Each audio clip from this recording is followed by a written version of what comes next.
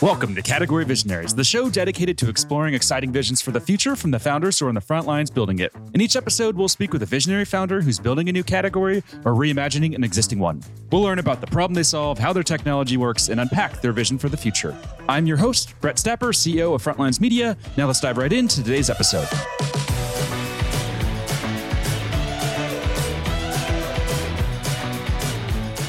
Hey everyone, and thanks for listening. Today I'm speaking with Ibrahim, co-founder and CEO of NeoTax, a tax automation platform that's raised $13 million in funding.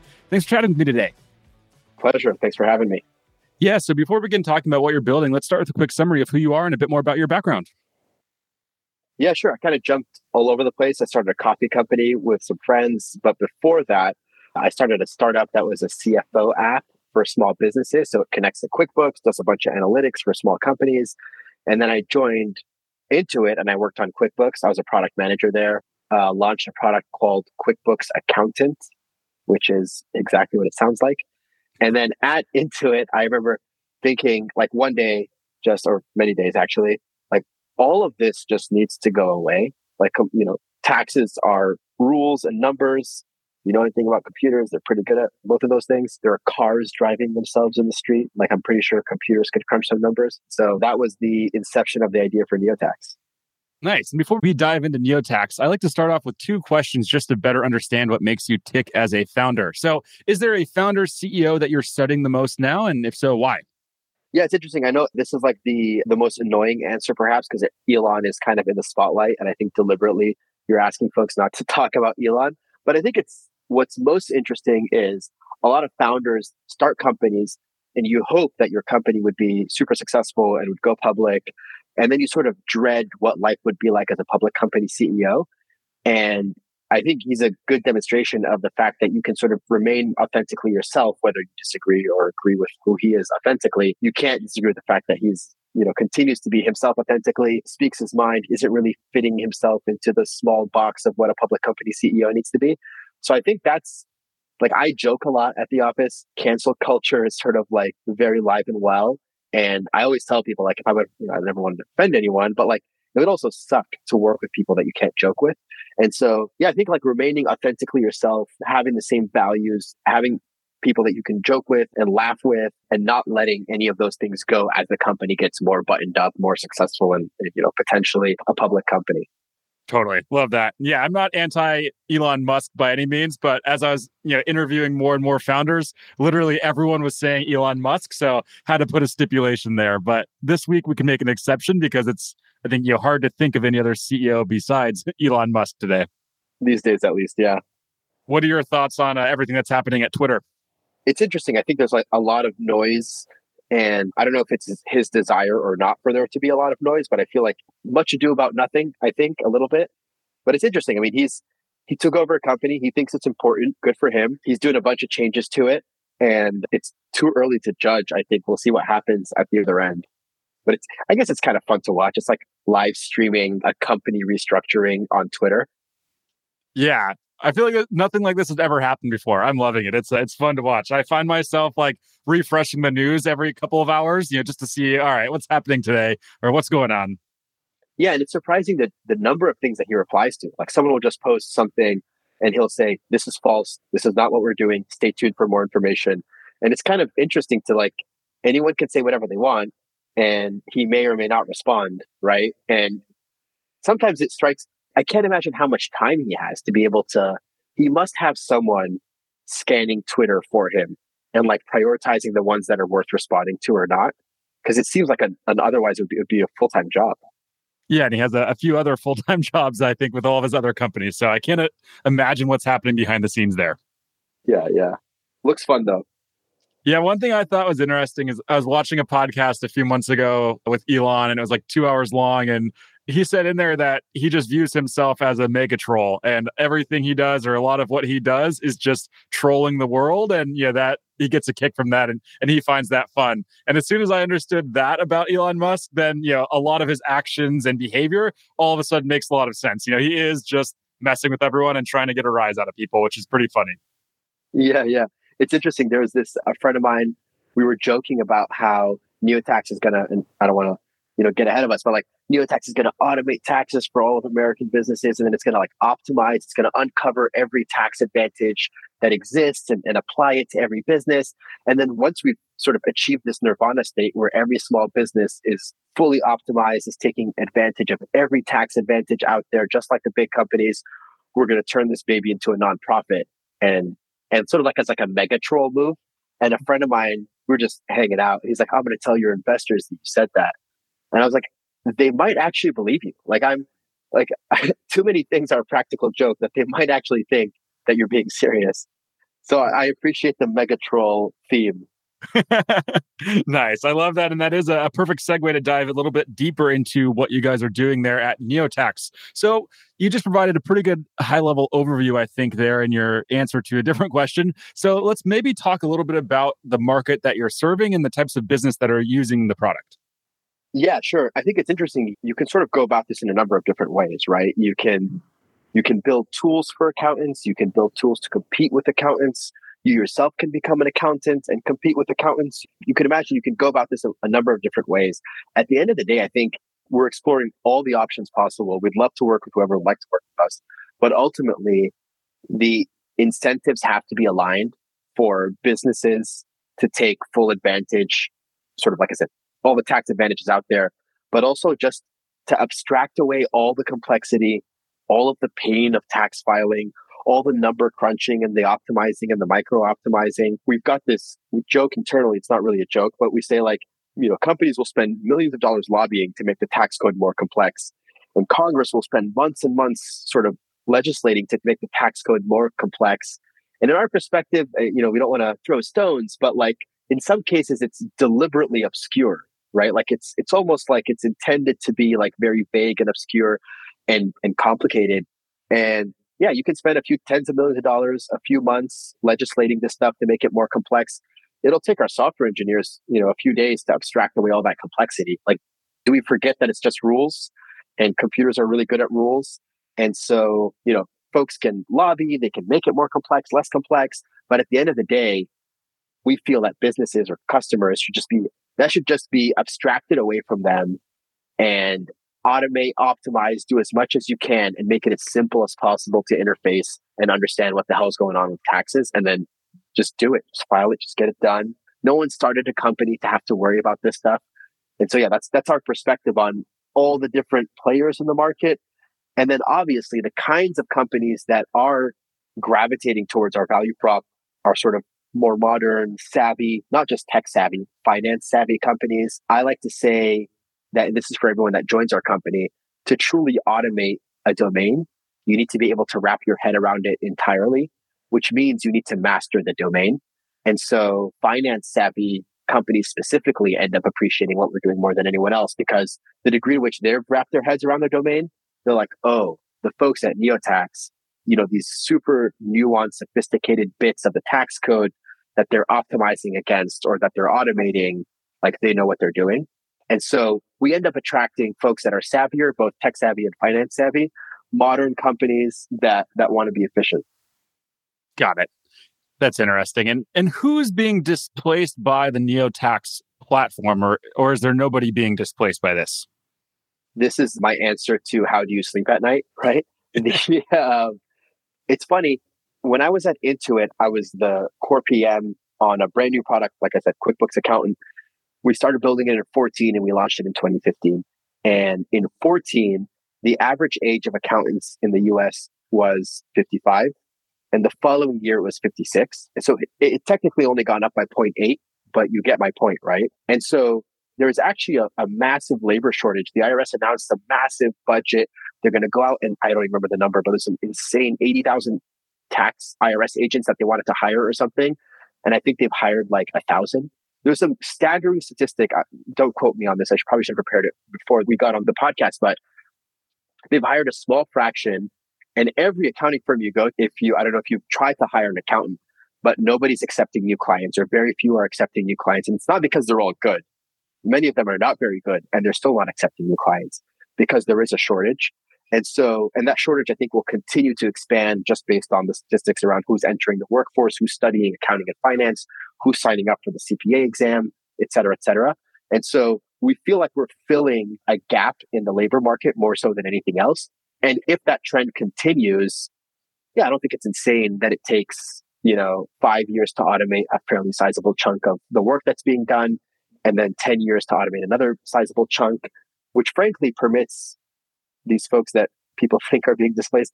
It permits accountants or CPAs to up level into offering more valuable sort of strategic services, because the minutia of the filing, regulatory compliance stuff is getting automated away, is getting automated in an optimized way.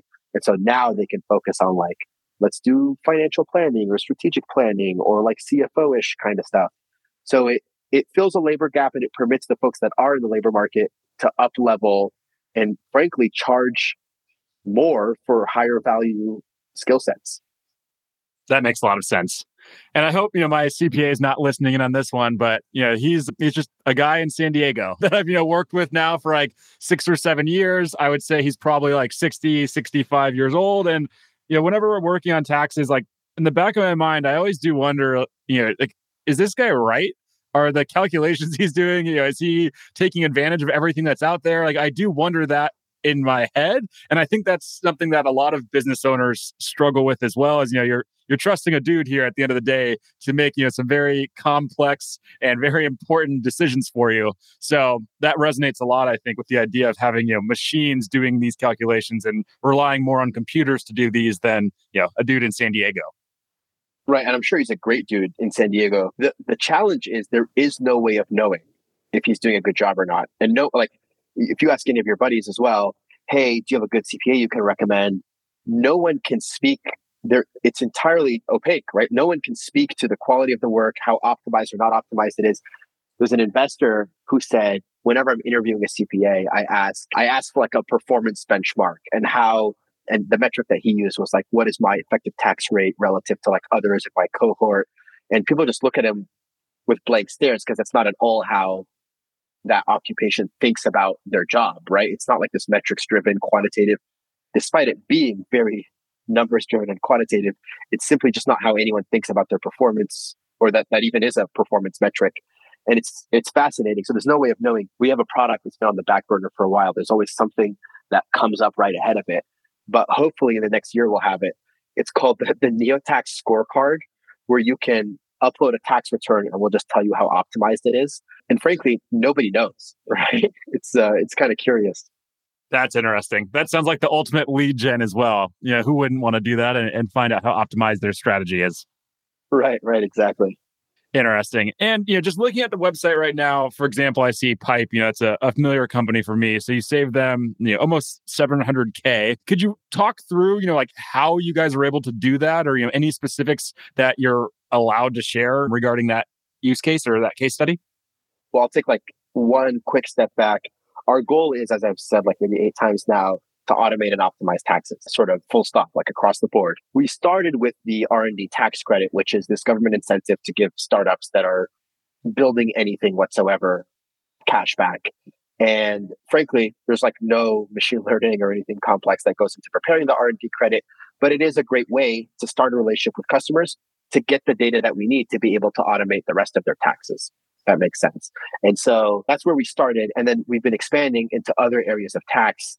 And now we're finally finally it's been like 2.5, 3 years now.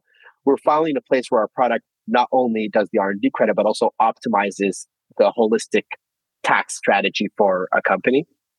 And so there is, I don't want to bore everyone here with like some tax changes, but there's a tax change that went into effect January 1st of this year. 2020 folks maybe have or have not heard about it, mainly because no one's filed taxes on 2022 yet, right? So you haven't paid this price quite yet, but you can no longer just subtract or deduct your R&D, which is any engineering product or design. You can't just subtract that from your revenue anymore. It's not like, oh, I made $3 million, but I spent 10 million. 3 minus 10 equals -7. You can't quite do that anymore. You need to take that R&D and spread it out over 5 years. So you take whatever you spent on R&D and you only get to deduct 1/5 of it. It's actually 1/10 for some technicality, but you only get to deduct 1/10 of it in that first year. And so a bunch of companies that actually aren't profitable will have a tax bill. This makes no sense. Everyone's outraged. Yes, I know. Congress even tried to repeal this, but for better or for worse, both sides of the aisle can't seem to cooperate on anything. And so this thing kind of just slipped by and went into effect despite everyone being against it. Nonetheless, I say this because now all of a sudden, it's not just the R&D credit, which is capped at $250,000 that startups can get that we can save a company. There's also savings beyond that into the income tax. Again, companies that are not profitable, but because of some tax change gymnastics, all of a sudden have a tax bill. And so we can do sort of, like I said, holistic tax strategy and optimization for these companies and reduce the tax bill that they have, as well as giving them an R&D credit as well. Those are, to be honest, very favorable cases where we can like not just shrink or reduce your income tax bill, but also give you money. That's kind of, I'd say maybe like only the top 15, 20% of our customers are able to do that for them. But in many cases, we're able to save hundreds of thousands of dollars because, like I said, computers are really good at crunching numbers and optimizing this stuff. Got it. That makes a lot of sense. So what's that process look like then, for a company to get to that stage with you where you can make those recommendations outside of the R&D credits? What does that process look like? It's actually pretty simple. We've gotten feedback that we oversimplify it. There's a ton of stuff going on under the hood. But again, our mission is to abstract away as much of the complexity as possible. And so you connect your whatever, QuickBooks, NetSuite, whatever you're using for your accounting, Xero. You connect your payroll, again, Gusto, Rippling, whatever it is that you're using, JustWorks. And you add a few things. You tell us what your net operating losses are, answer a few pretty basic questions. And then we're able to tell you out of the universe of all the possible tax outcomes for your business, this is the one that's most optimal. And we can actually apply it across your books and financials, and can spit out financial statements that are in accordance with this highly optimized tax strategy. And as a result, there's lots of dollar savings for those companies. Now, there are so many levers under the hood that we're manipulating is the wrong word, but that we're adjusting and balancing and making sure everything works harmoniously together. Feng shuiing, I think, is the right term here, the technical term. So there are so many pieces under the hood, and you can obviously go in and play with them individually, and you sort of we have power users that can adjust every single one of them. And this goes up to, so I'd say this starts impacting companies if you've got like a few million in revenue, up until, frankly, a few hundred million in revenue.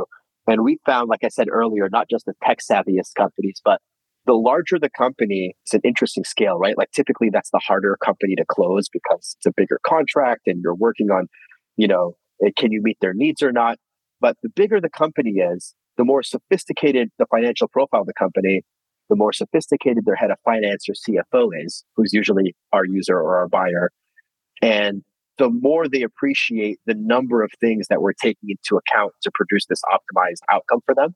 And so as the company's gotten bigger, the appreciation or sort of, NPS is going up, which is fascinating. It also, this kind of makes sense, right? It means that we're optimizing against way more levers. There are more degrees of freedom. It would take a huge team of tax accountants perhaps to do this. But like we said, computers are very good at crunching numbers.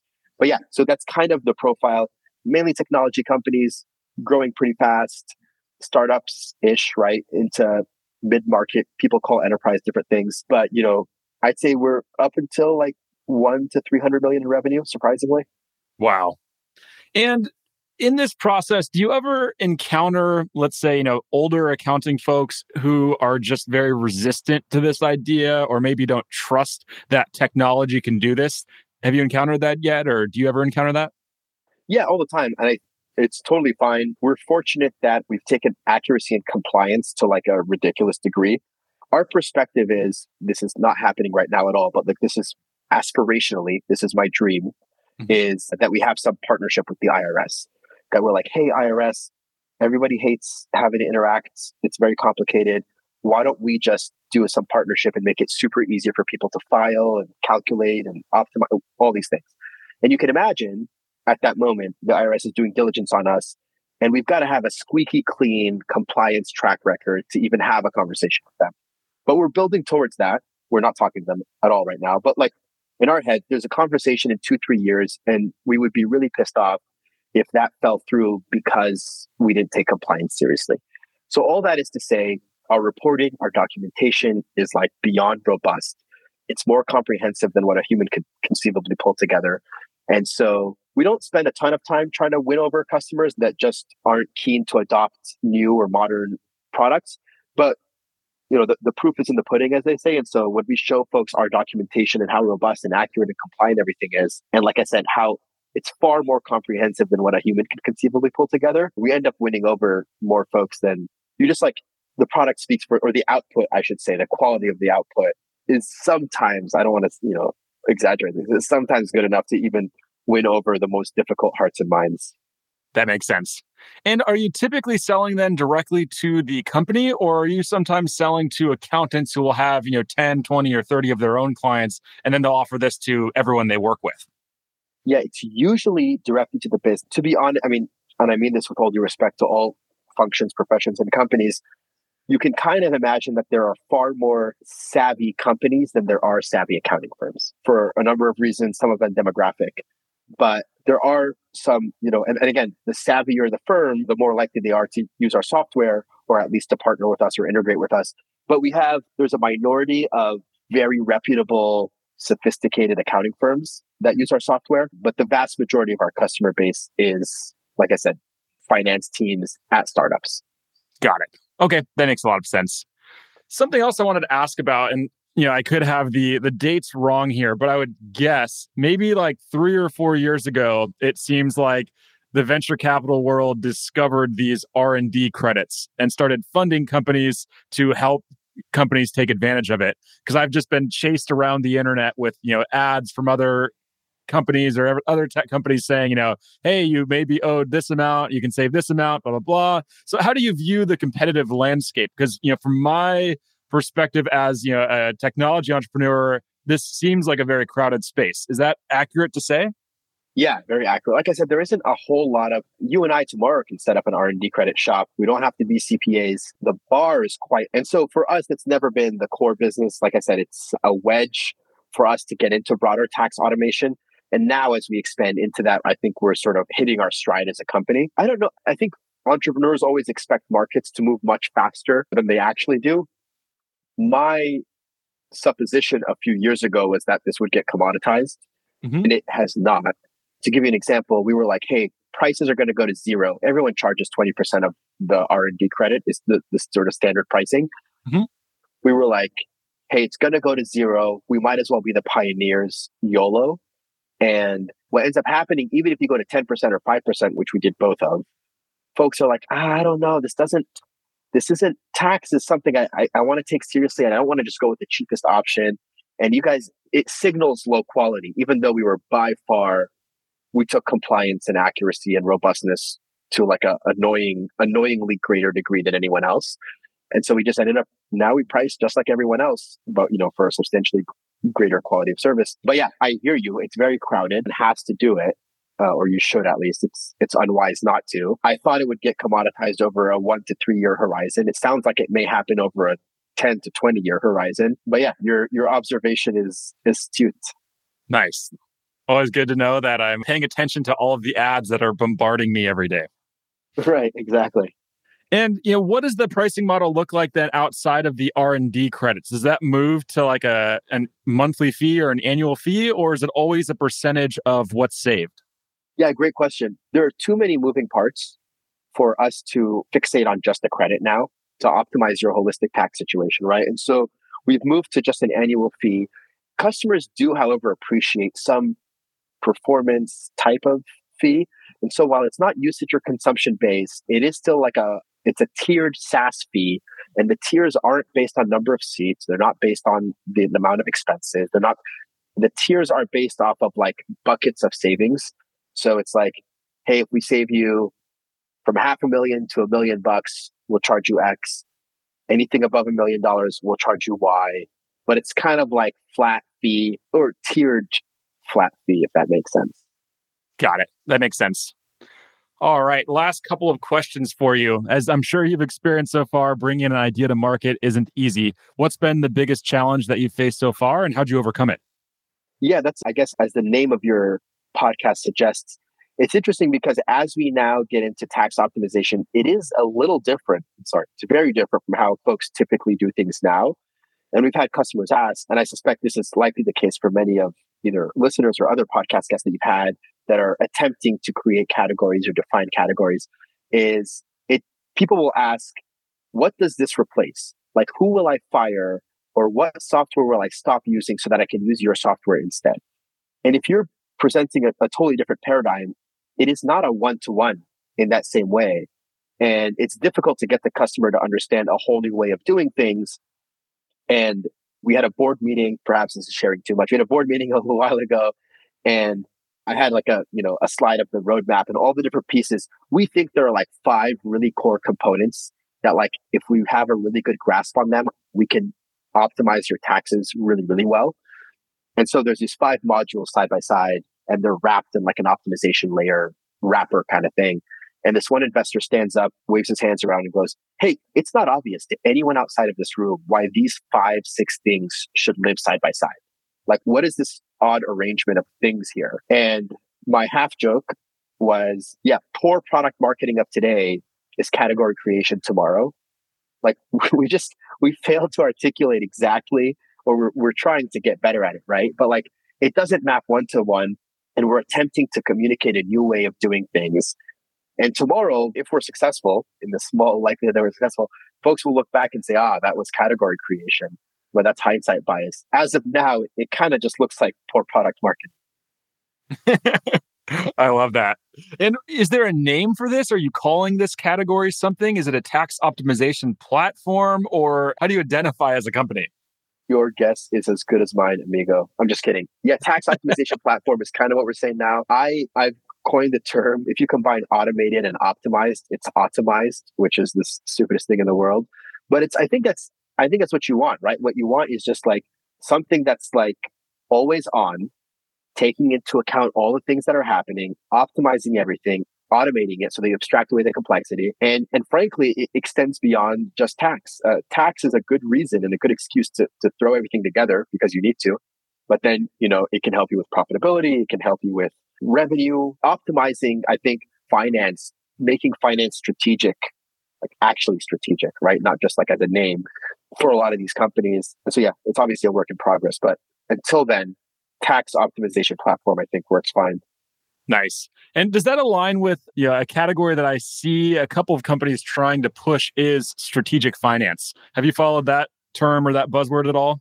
Yeah, that's why there was like a joke there of like making finance actually strategic.